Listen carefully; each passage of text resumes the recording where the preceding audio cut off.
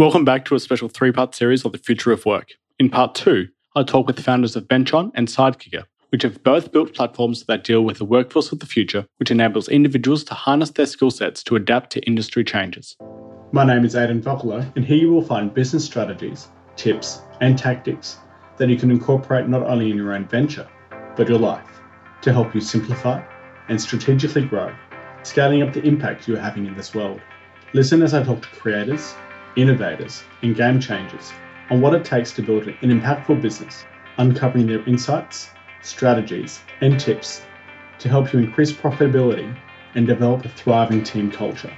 Welcome to the Stories Behind the Grind podcast. Okay, Tim, Damien, thanks so much for coming on the Stories Behind the Grind podcast. It's great to have you on. Yeah, thanks for having us. Yeah, lovely to be here. Thanks, Aidan. Damien, you're the head of sales of Sidekicker, which is Australia and New Zealand's largest online staffing platform, and you're employing over 10,000 pre-screened sidekicks. And you've partnered with Seek, and you're currently on a mission to give people the power to reach their potential. Tim, thanks again for coming on part 2 of the Future of Work series. Tim, you're the founder of Benchon, which allows organizations to smooth out the demands of the business cycle and maximize employee productivity. You know, some great to have some big heavyweights in this industry. Thank you. We're about heavyweights, but we're doing our best.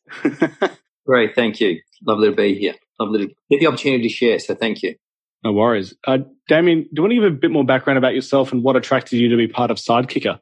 Love to. Yeah, so I've been in recruitment for over sort of 2 decades, both as a hands-on recruiter. Then I spent a considerable chunk of my time working at Seek. So when I started at Seek, I was basically prospecting customers who had ads in the newspaper and trying to convince them that online might be a better alternative for them. So as hard as that is to believe, that was the role that myself and my team did for many years at Seek. And then I found like I needed to almost like have a bigger voice in a smaller business. And Seek has got lots of investments, and one of them was in a company called Sidekicker. And I met with both of the founders at Sidekicker and really liked what they were doing. And I really wanted to be a part of, I guess, sort of something different. I wanted to be a part of that disruption again. And I really wanted to play a part in working in, you know, you can call it whatever you want to call it, the gig economy or the contingent sort of marketplace. I really wanted to play a part there because I could see almost like through my time that's where, you know, not everyone, but certainly a portion of the industry was headed in that direction. So they had really good appeal to me. And then also working for a business that wants to be doing sort of double-digit growth every year is both exciting and challenging. Yeah, definitely. It's double-digit growth is definitely a challenge for a lot of businesses out there. But, you know, to be part of a company that is doing it must be a really, really exciting time for you in that role. Oh, absolutely. You know, we've got a plan. We do pivots. We're attacking new markets. And look, we're also, and Tim would find this as well, in terms of we spend a lot of time sort of evangelizing as well in terms of some customers are ready for a new world and some people are really happy with old world. So, you know, it is one of those ones where you be focused, you be direct, and you also have pretty thick skin in terms of, you know, I've been really encouraged. You know, I've had a lot of no's, but in terms of it's almost like it's not no forever. It's just no, not now. So in terms of that also gives me extreme comfort and confidence around, you know, what we're building in this new world. How do you navigate that difference between new world and old world thinking, especially, I guess, like a platform like Sidekicker, where you're sort of often interacting with the new workforce coming in, but also, you know, more established organizations looking to hire sidekicks. So how do you navigate that difference?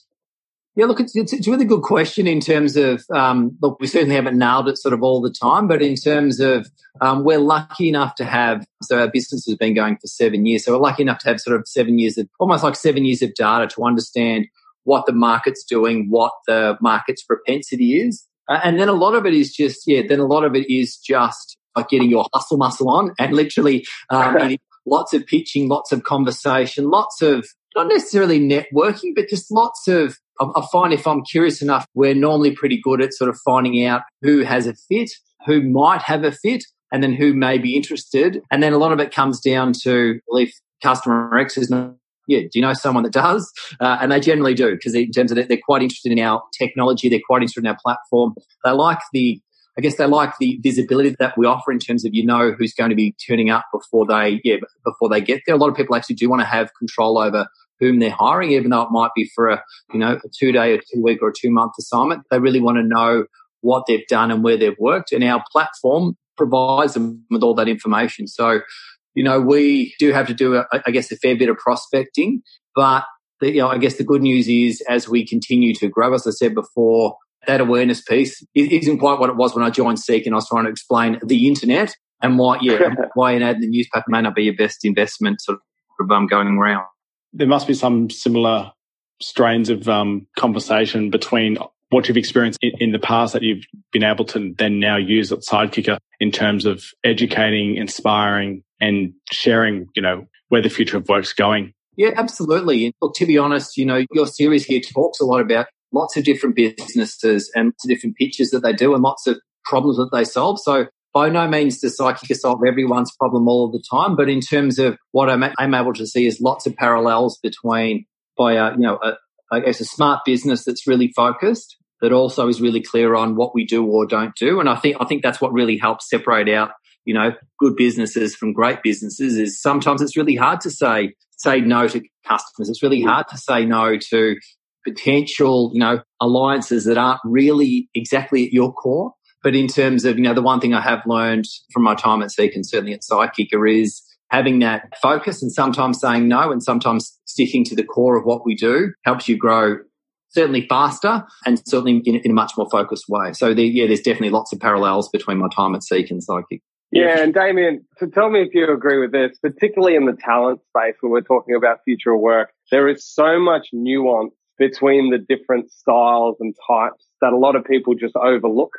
Like they throw everything into recruitment or everything into, gig work or like they just like to put things in buckets. But the more things that come out, there is so much more nuance and so much more niche, I guess, niche different capabilities that are coming out. But the hardest part is educating people on why that's different, and where that nuance is. Yeah, agree. And all of our brains are wired to filter stuff out or put stuff in boxes, right? So in terms of contingent labour isn't new. If you look over the last, sort of 20 years, the workforce has had about 20 to 24% of the workforce is contingent, but it feels like it's much bigger than that now because the popularised term of gig economy has certainly been popularised and people can levitate towards that and say, great, yeah, everyone who works in the gig economy looks, feels and behaves exactly like this. So that's how I understand that piece. No, I completely agree with you, Tim, in terms of sometimes the greatest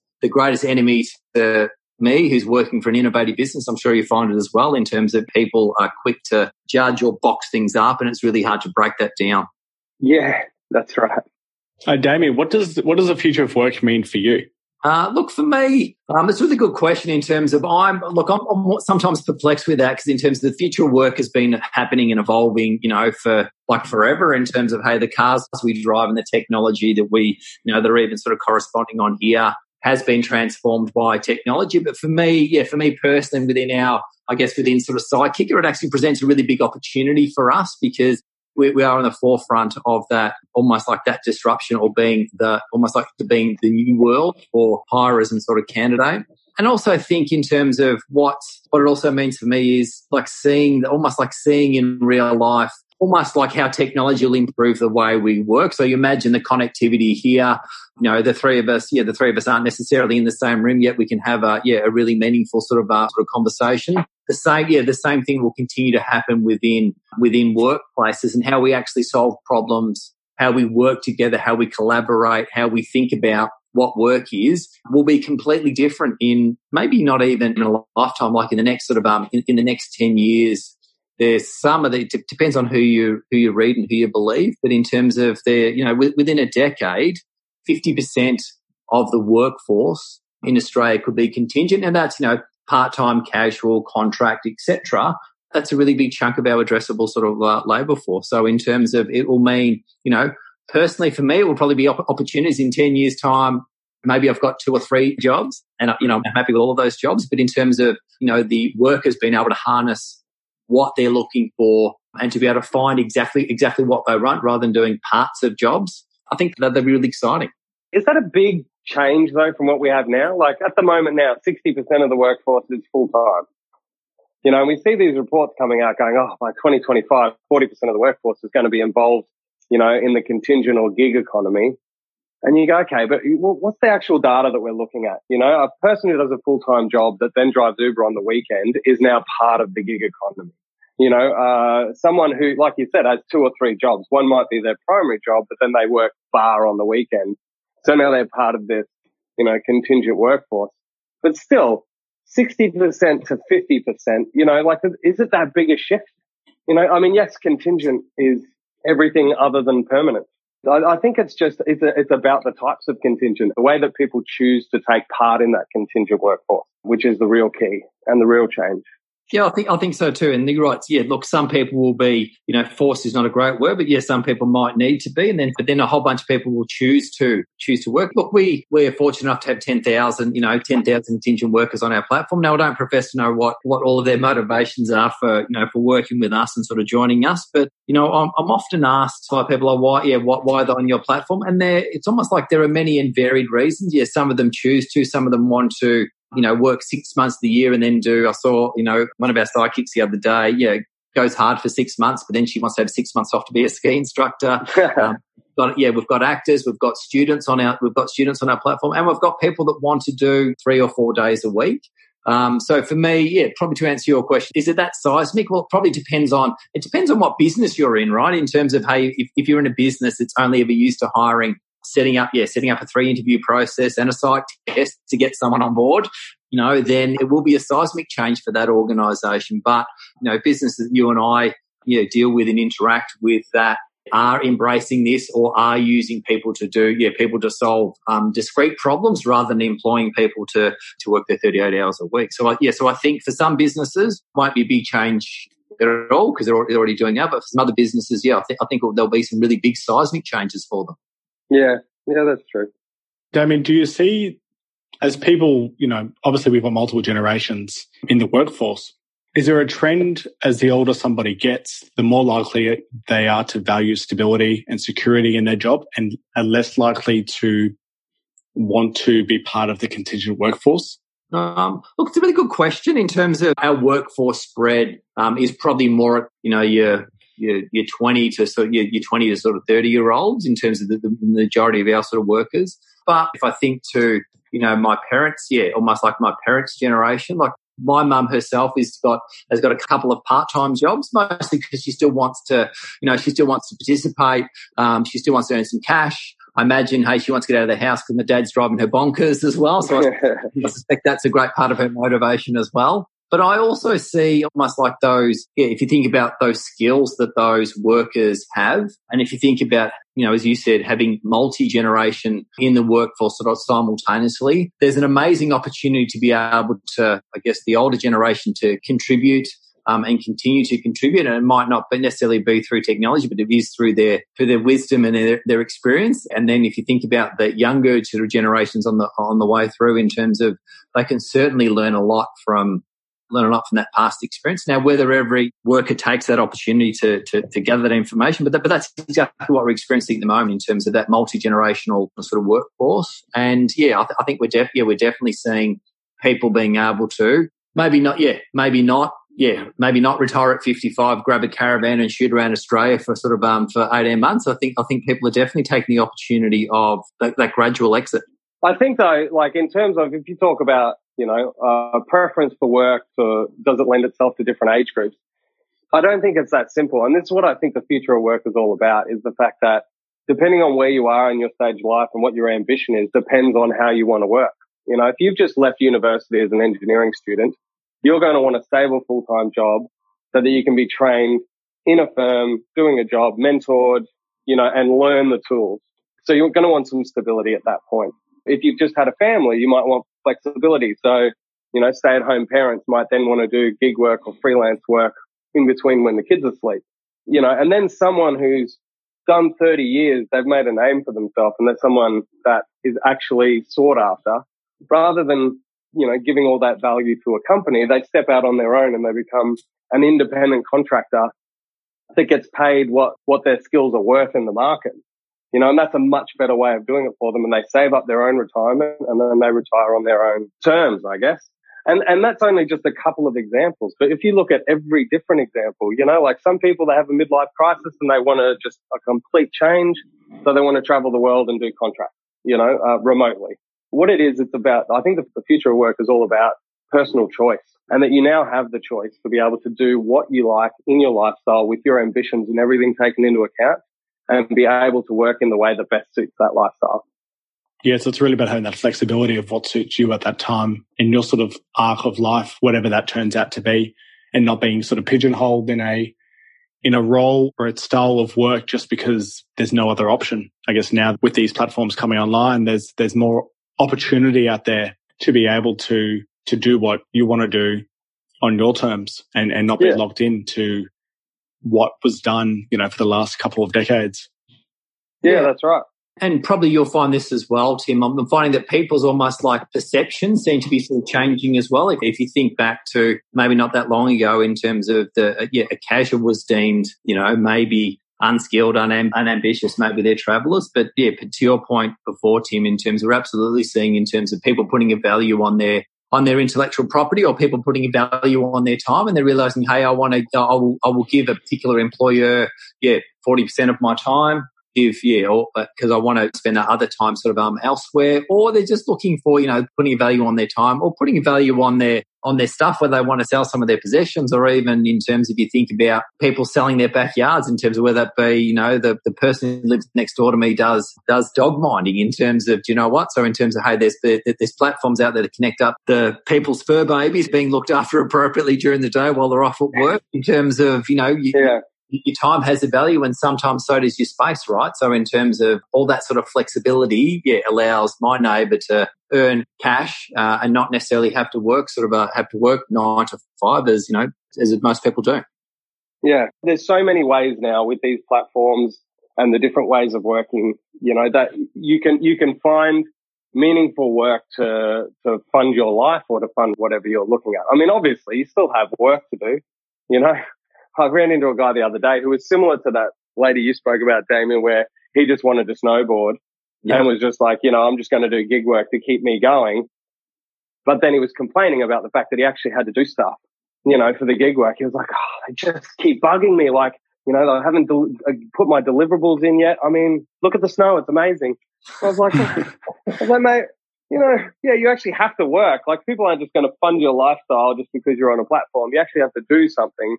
Which, I mean, individuals need to see themselves as an asset, as an investable asset, that the combination of their skills or their, physical ability or, whatever it is, that is something that is worth something to somebody else on the market. And you need to make sure that you are you've invested so much in yourself that you can earn the most amount of money for that IP or that brain power or that, strength or whatever it is. Yeah, it's true. And look, probably go back to answer your question, Aidan, in terms of, I guess stability means lots of different things to sort of lots of people. Do you know what I mean? So in terms of, in the snowboarders or the surfer sort of example, stability is how I just need enough sort of cash to sort of fund what I'm doing.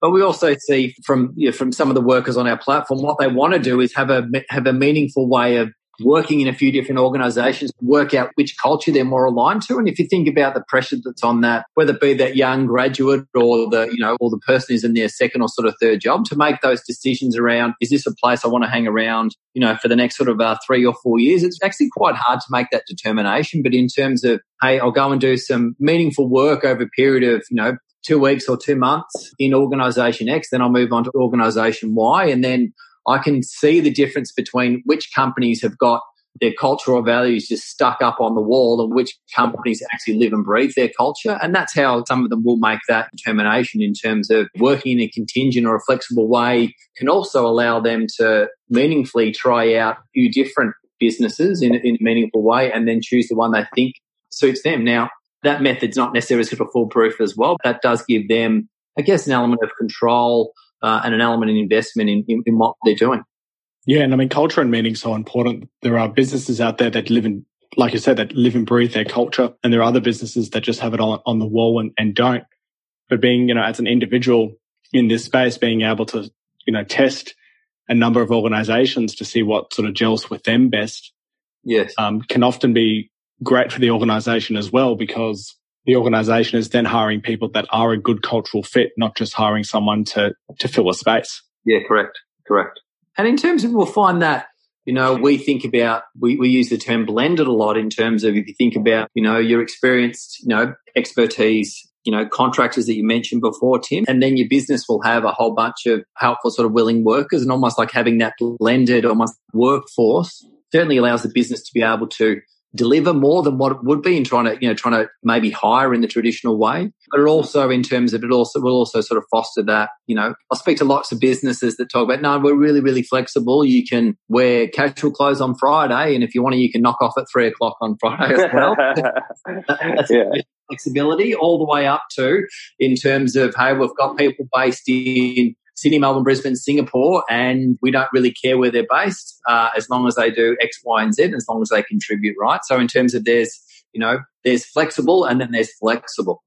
Do you think there's a trend towards having a more open and flexible workforce as time progresses? So say those businesses whose definition of flexibility is, like you mentioned before, knocking off at 3:00 on Friday afternoons and wearing casual dress one day a week. Do you think that those businesses will be forced to sort of adopt a better flexible working environment to be able to attract, talent?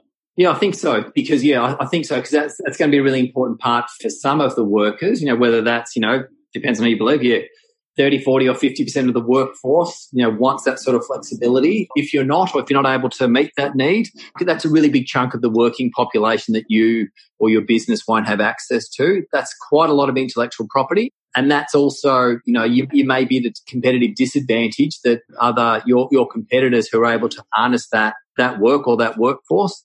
That's a really big chunk of people that you're missing out on. So I suspect lots of businesses will be forced to do it, and lots of businesses are already embracing, but I think lots of businesses will be forced into doing because there's no reason why they shouldn't. And also, if you imagine technology will continue to advance, that work will definitely be able to be done remotely to a high standard using people to do that particular type of work. Well, I find that companies get themselves into trouble when they go, okay, everyone wants flexibility. So they just put a blanket flexibility policy out. Like you can all work from home, you can work whatever hours you want, and, as long as you get the work done. But, I think anyone who's actually employed anyone knows that you can't put a blanket rule on it. There are some employees that you just cannot have working remotely because that's not where, they need supervision and mentoring. And when they do a blanket policy and they just go, okay, well, this is it for everyone, I think it should be an individual inspired flexibility. So it should be, okay, well, we are an organization that provides flexibility to our staff. You'll meet with your manager and they'll discuss, your way of working and what your current situation is. And then we'll come up with a solution that best suits you. And that might be completely different to the person that sits next to you. And I've just seen a lot of companies get into trouble that way. And they end up, their employee turnover just increases because they go, well, everyone should be happy working from home. Why aren't they? Well, there's a large portion of people that can't stand working from home and they want to get out and work in an office. And almost like you're right, there's still that need to interact with humans in a really sort of human way. Yes. Try developing a culture. Try developing a company culture when your entire workforce is dispersed. It becomes very difficult. Yeah. And also, if you think about how do you get, so if you think businesses will also need to equip themselves, if we talk about this blended or this flexible sort of workforce. So you've got 20 people who might be working across 3 businesses. Yeah, I think the work that businesses need to do to enable themselves to take advantage of this is how do they get people or flexible people to be emotionally connected to what you do. So in terms of, as when you're all in the office for 40 hours a week, there's that, almost like that forced interaction. But in terms of if people are working remotely or for large chunks of their time sort of remotely, as a business, how do you get people to emotionally connect to what they're doing for you for that period of time? So I think that's, again, you can't, as you said, as soon as you get a flexibility policy, you may as well sort of throw that in the bin because as soon as you put it on something, it kind of negates what you set out to be. And I suspect, again, coming back to our point before, Aidan, that you made in terms of culture, a living and breathing culture is very different to one that you talk about. And I suspect organisations that are very good at their culture will also be exceedingly good at getting their entire workforce emotionally connected to what they do. Now, whether that be, everyone's focused on a vision, everyone's focused on a milestone, everyone's focused on a particular date, or everyone's focused on improving something that's going to enhance the people's, lives. It's that emotional connection that the organisation will have to work on, as opposed to, we've done Friday night drinks and we get fruit delivered to the office. So happy. Yeah, and you can play ping pong. That's the culture. And you're right, the culture is harder when you start talking about a blended workforce or an integrated talent workforce where you've got casuals, permanents, gig workers, freelancers, consultants, all in the one business. And that's the way it's going. Like that is the way it's going, where you need to be able to choose for each position what style of worker you need for that position. But then how do you bring them all together in a coherent manner? So like you said, all be facing the same way, all be focused on the same goal and to treat each other well. And I think that's the challenge of the next decade. Yeah, definitely to get everyone aligned, because you can imagine, say gig workers or people who only want to be there or have an intent to only be there a couple of months, to get them to buy into the culture and the vision of an organization. That's going to be a lot harder than, say your full-time staff who have been there for a couple of years and have been immersed in it. So that's definitely going to be, a mammoth challenge, and calls for all businesses to be able to really articulate what their vision is, what their culture is and what they stand for, and then to live it. Because if they don't, you're just going to end up with a lack of buy-in, even more so than what they're experiencing now. So it's definitely going to be a big challenge into the future. Yeah, agree. It's the difference between, you're right, having people who are engaged versus those who are disengaged, just sort of turning up. And look, we do see examples of this in terms of where it works really well for our hirers. It's almost like if they think of everyone's not necessarily a permanent employee, but hey, everyone gets access to everything. Everyone can come to Friday night drinks, or everyone can come when we go and celebrate. Hey, let's all go and celebrate, except for those 3 contractors over there. In terms of, I know that sounds like a really trivial, almost like trivial sort of examples, but in terms of, you're right, it's the actions that speak louder than the policy. Well, there was a massive issue with Google in the US where their contractors basically all stood up together and just said, we're sick of being treated like second-class citizens. It was always like, if you're a permanent employee, you got all the perks, you get all the benefits, you get all the culture. If you're a contractor, and I think it was something like 35% of the workforce was contractors, they were second-class citizens who are, you're here to do a job and then you go. That caused a massive ripple that spread all the way over here, that I was reading it in an article here in Australia, which, how do you blend that workforce together and do it properly? And it needs to be coherence. You can't treat people differently. Yeah, you can't have that discrimination, person to person at the end of the day, and that they're, helping your organization to go, from A to B in a sense. And so that they should be part of the culture. It doesn't really matter what their working arrangement is or what their pay arrangement is. They're still part of the business, at least, if it's for a week or if it's for a year, they're still on that journey together, and you should treat them the way you treat all your employees. Yeah, that's right. Yeah. Look, it's easy to say, and that's really, and I find it's easy to say, but really hard to do sometimes, in terms of like that example you mentioned before, Tim. Like, I reckon I've spoken to, 10 customers, in the last sort of month that shared, not quite as big as that example of sort of Google, but almost like shared examples of that in terms of, so that's where in terms of, are we there yet? Probably not. But in terms of, are we getting closer, or are we taking steps towards having that blended future of work? Yeah, I think we are. Yeah, great. Yeah, I was on a panel at the Australasian Talent Conference last year where they were talking about the different ways that companies can access that integrated or create that integrated talent management. And there was things like, you can build your own talent, get graduates in and grow them.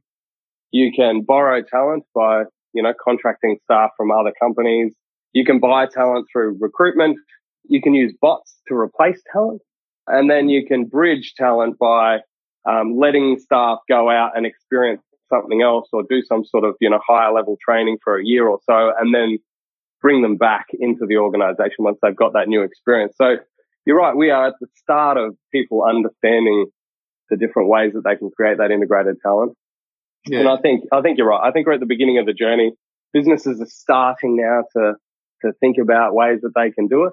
And you're right. It'll probably be another 5 years before this becomes a more of a norm. And I think probably to your point then, Tim, in terms of, employees can be so much richer for getting that outside experience. So, as you said, there are lots of different ways of sort of growing your business, or growing your teams. But it's certainly in terms of having people that are working currently at 2 or 3 different businesses, if harnessed appropriately, they can actually bring almost like all of the good stuff the business is doing. Do you know what I mean? In terms of whilst everyone is very protective, we don't want other people knowing what our data is, knowing what they're doing, etc. That's one way of looking at it. But then also in terms of, by having people who are working at 2 or 3 other places, and we've got 10 of those people, so that's people working at 20 or 30 other organizations, we're actually able to almost like harness all those pivots, all those mistakes, all that good stuff that many businesses are doing, and in terms of, so you stand to gain a whole lot more than you stand to lose, and that will be becoming increasingly apparent soon as we almost like, as bots and artificial intelligence does some of that, almost like that repeat task or that judgment sort of stuff in terms of how, we've all had our problem solved by a bot saying, is it doing this? No. Is it doing that? No. Well, maybe press the button. Well, for me, it's usually, why don't you turn your computer or your phone on or off again? It generally fixes it. Just smack the screen and it'll fix it. Yeah, you'll be fine. Homer Simpson style. But in terms of, if you think about what technology, what the future is already doing to take away some of those repetitive sort of tasks. I guess not just people in the factory that are having their jobs mechanized, in terms of there's almost like lots of work that some of the skills do, but effectively it's just almost like just following things through a decision sort of tree. So there's also the opportunity of people's roles being enhanced by that repetitive stuff. We don't necessarily need to do as much of that sort of stuff. That will enable you or teams or buildings to be able to, people within buildings to be able to do slightly different work, because some of the repetitive, boring stuff that was 20% of your work has now been, a machine's now doing that. Yeah, there's no real value add in that menial repetitive tasks. And if a computer, AI, robotic process automation, or whatever tools in the future come out, it sort of gives people the opportunity to tackle those higher value tasks, to be given those opportunities to sort of expand their skill set, either within an organization or, through extra training, through secondments, through sabbaticals, through taking a year off. It gives workers then more flexibility in what they want to do and align future work opportunities to their unique skill set. Well, actually, what we're seeing is like the growth of hybrid jobs, where if we take out all the repetitive tasks and all those tasks that computers can do themselves, it frees up people's time, and a lot of people say, oh, well, that allows you to be more human and, more client relations and develop more relationships. And that's fine. But it also means that you have the ability to do more than what your job description used to be. And so what they're doing is it's almost like a matrix solution where a company looks at every task that they have to do and then say, okay, well, who's the best person suited for that? And so one person might end up doing 3 people's jobs, but it's not like in the old days, where they just make 2 people redundant and then go, hey, congratulations, you got a promotion, you're now doing 3 people's jobs. It's, they're empowering them with technology to take a lot of that mandrolic work off them. And that's now the rise of that hybrid job. So for an individual and how they prepare for that is to make sure that you have the highest level skills that you can apply to those hybrid jobs. And you might have some technology skills that you've learned along the way, and then you mix that with project management and then stakeholder management, and then that becomes your hybrid job, which makes you highly valuable to an organization. Choose the matrix of skills that makes you the most valuable to an organization. I agree. And that's, a couple of kids, one in high school, one's about to go into the high school. And they're all, they're certainly much more technical than I ever was in terms of, when I was sort of studying. But in terms of if you think about, what are the key, almost like the ways they learn and the key skills they're going to develop in terms of, almost, you're right, in terms of there's certain things the machine can't do. There's certainly they can't develop stuff. They're not necessarily creative. That, in terms of, hey, we still need engineers to build stuff. But then also, as you said before, Tim, we still need, almost like you still need that human touch. So in terms of, whether it be those hospitality, those customer service skills, that, working as sort of caregivers, there's no way machine's going to replace that anytime soon, or a bot's going to be able to sort of do it. They might be able to diagnose what's wrong with you in terms of, when you're sick, you don't need someone telling you you're sick. You need someone to be able to, someone to be able to, to be able to give you that level of care. So in terms of, if that was the way, the doctors wouldn't have that much of a problem with patients Googling their symptoms. Have you ever tried that? You Google your symptoms and you go, oh my God, I've got AIDS, I'm going to die. And you've got a cold. Look, I normally stockpile all of my ailments and go to the doctor with a post-it note with 5 things on it. Yeah, I'm with you.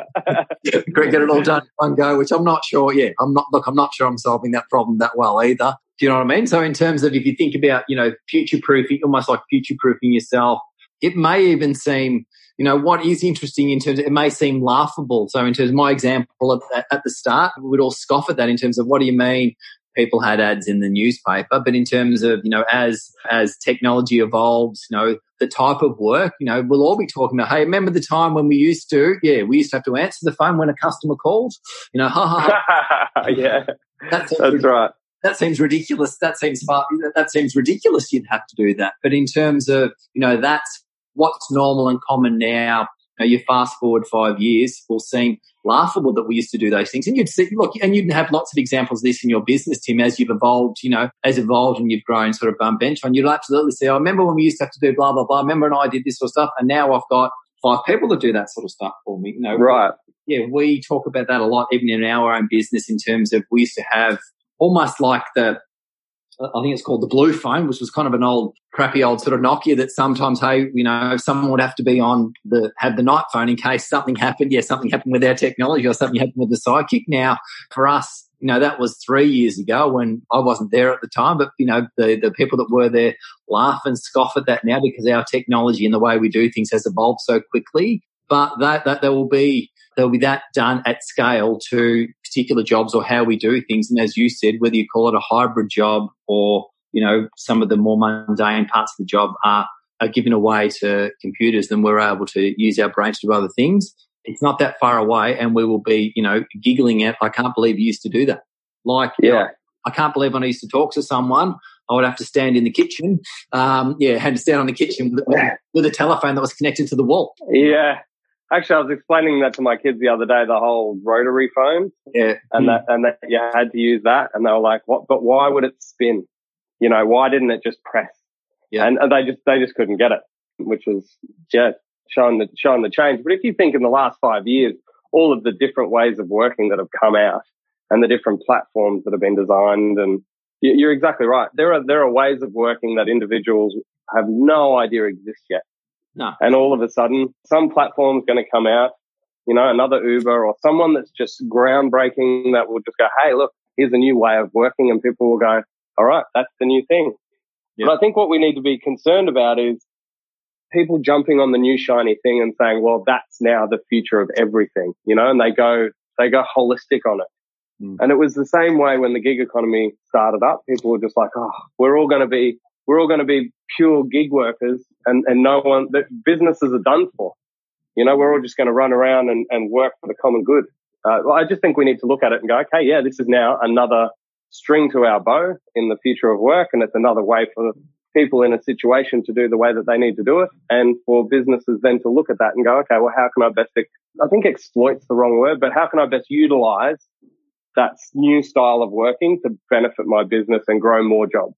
I think that's it exactly. So, I think businesses need to be thinking about that. How can we harness this? How can we utilize this? How can we use this as a competitive advantage? And the same for workers, right? And I agree with you. It's the same for workers to be able to work out how can I utilize this to my advantage. And you're right, exploit's not a great, feels like it feels like the wrong word, right? Yeah. So you're right. I'm struggling to find another one. But in terms of how do I make the best out of this situation? How do I work this to my advantage? And I think that's both the hirer and the worker will be constantly to sort of think about that, because you're right, it's not going to be one size fits all. It's going to be, it's going to be horses for courses, and it's going to change. It's going to change over time as well. So what my needs are in November might be completely different in January, and what is appropriate now may change in terms of, as you said, my life circumstances may change, and that's where you need to be open, but reassessing what do I need and what do I do with it? And also, can I spot a bit of a trend? Like, we're all smart. We would have spotted, there's lots of trends that we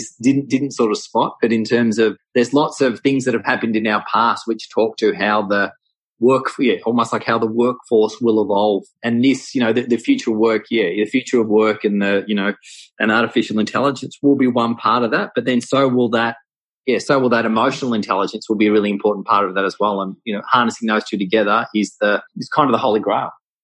Yeah. And that, things change so quick. Like in the early days, like in my first 6 months of Bench On, so about 3.5 years ago, when your startup life can change month to month. I had a great guy I used to know who was working with us as a BD manager.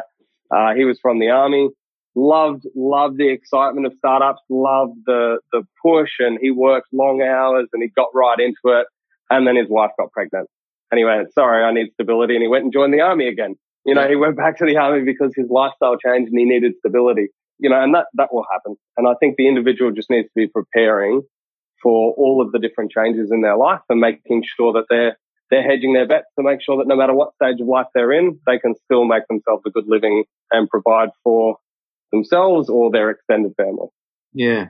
And if you think about the world that we live in as well, in terms of almost like that experience may have been contained to a resume, back in the day, and you'd hold that and you'd only send it to someone that was looking for a role. Whereas like you was like, well, I think that experience will be on several platforms, whether it be Facey, whether it be Sidekicker, whether it be Benchon, whether it be Twitter, blah, blah, blah. It's almost like that person's experience will be really transparently available, and you can and you'll be able to, hirers and workers will be able to use that to, prove their skills, prove their cultural fit, and share what they're doing. And sometimes that'll happen even up front before, Worker X has applied. It's almost like that information will be there for everyone to see.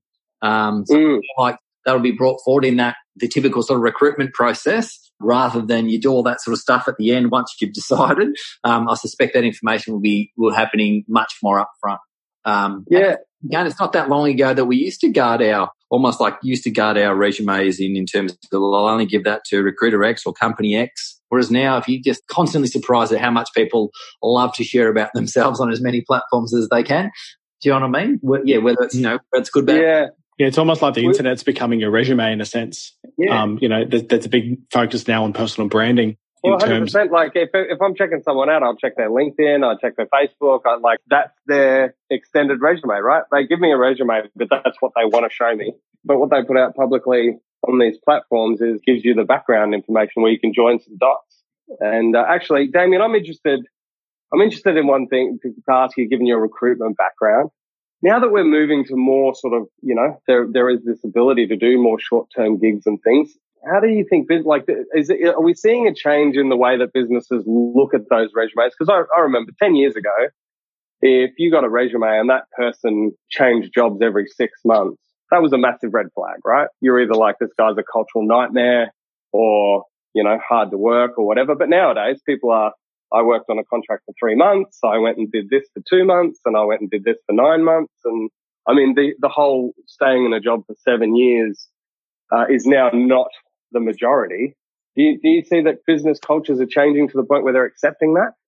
Is every business in Australia accepting that? No, there will still be people that will make judgments on, no, we're looking for someone. Like, it seems ridiculous. Hey, we want to hire someone who's going to be here for the next 5 years. That sounds a bit hard, right? And that puts a lot of pressure on your 3 interviews. But certainly, certainly we are definitely seeing almost like the hirers' attitudes to certainly being more open to people's sort of circumstances, and some of it will come down to when you look at a resume, you've made a snap decision in kind of 60 seconds, right? But in terms of when people are actually looking at it, in terms of it'll be a couple of things. One, do I really need these skills? If I need these skills and I need them for the next sort of 3 months, I'll take it because I need it. That's what my business needs. So therefore, for candidate short sort of markets, that's certainly forcing the hirers to make that decision. But also, look, in my time at Seek, we definitely saw turnover and tenure sort of come down where it's normal to do not quite a tour of duty, but normally, hey, I'm doing this for this experience, and I want to go and get that experience. And when I was, when I used to hire,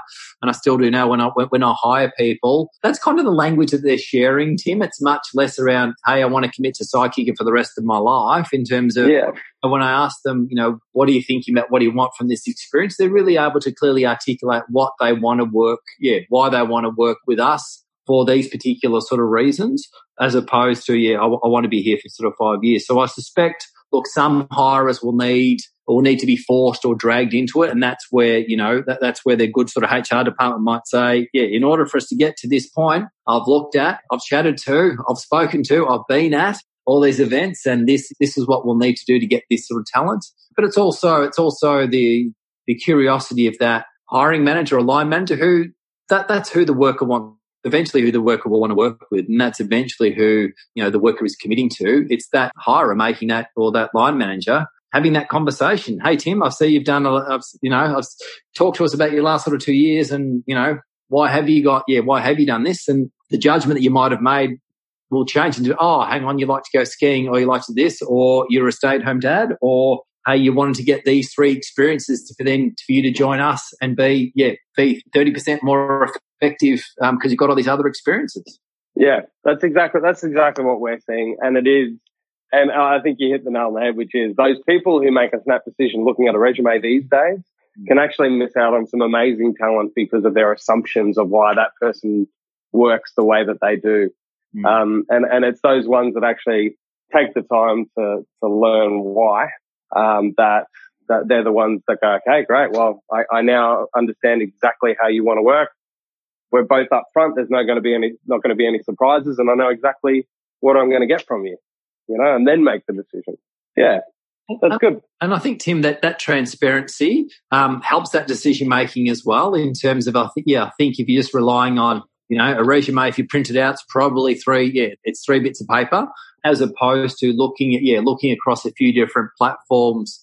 A few different platforms of what people have been up to. I think we're actually finding, certainly a couple of my hirers have said, hey, we don't want people who are X, Y, and Z, because we feel like all they've done, they've worked at big organisations and they've been taught how to do stuff. Hey, we want people to think for themselves.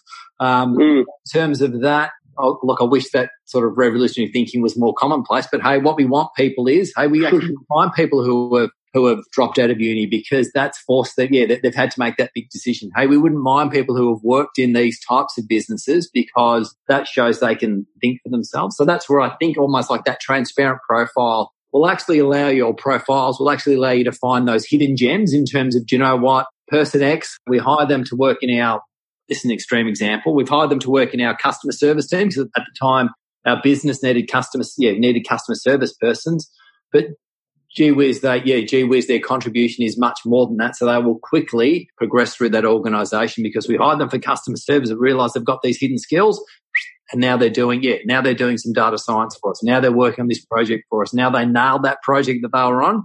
And we've got people that work, that are working, casually doing that sort of work that they say, did you know that this person has got a master's in such and such? And I go, yep, I did know that.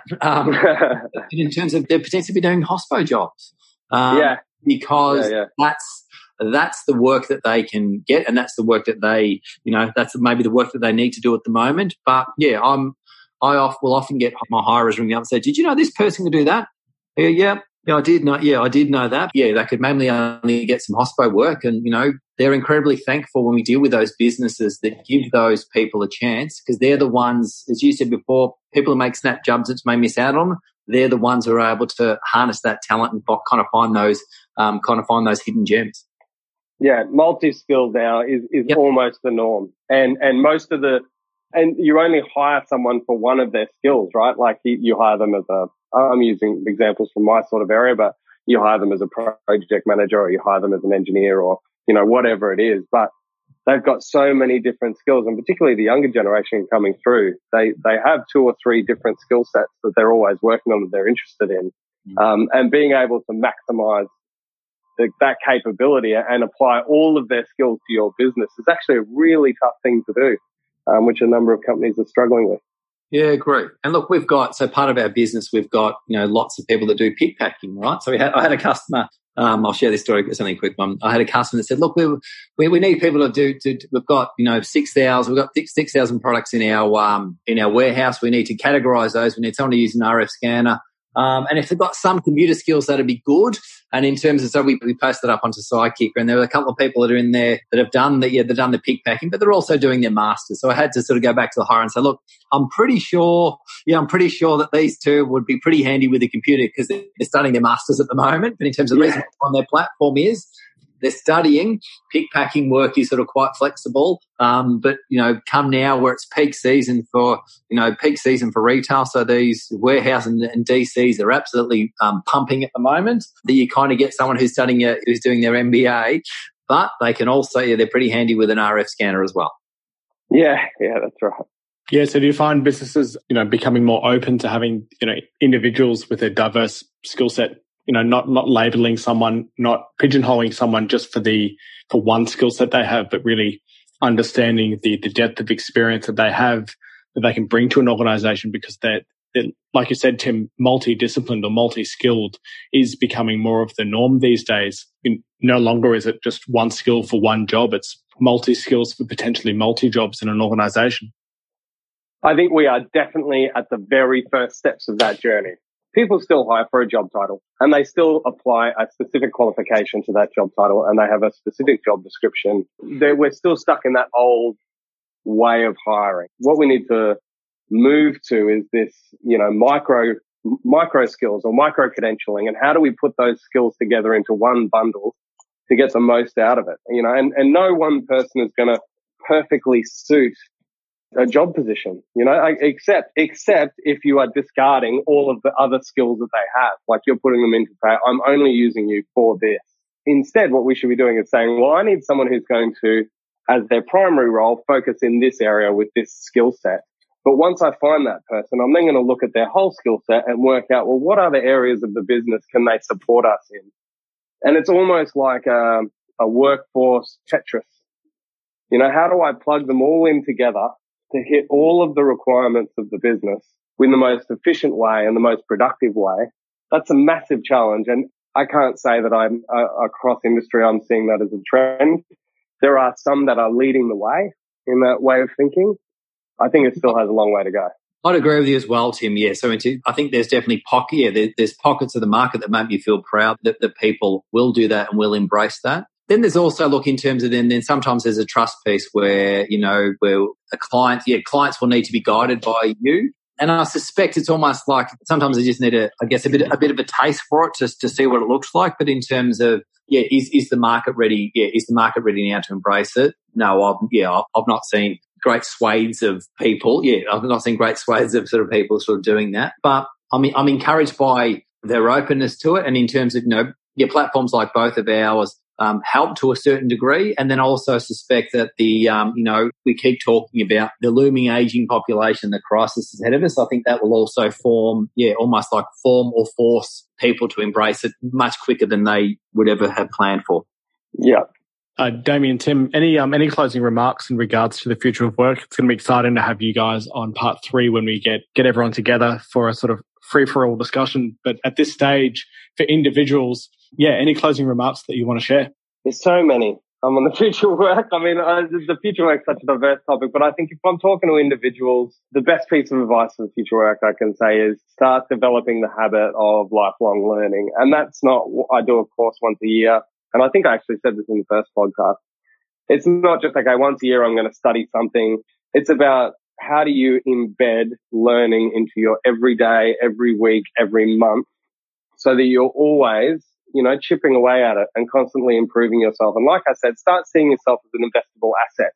If you invest in a rental home, you don't then just leave it sitting there for 20 years and just fall apart, because eventually no one will want to pay any rent for it. You constantly maintain it and you improve it over time to make sure that you're getting the best rent possible.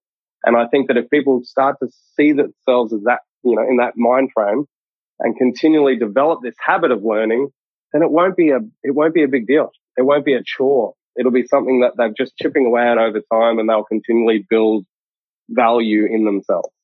So I'll be thinking in terms of, hey, for workers who are looking to, to future-proof them or make themselves feel more valuable, if you think about almost like those tasks or those things that need empathy, that sort of human emotion, that is absolutely almost like a key to be sort of future-proof, and if you've got those skills and you big those skills up, let the AI do the grunt work.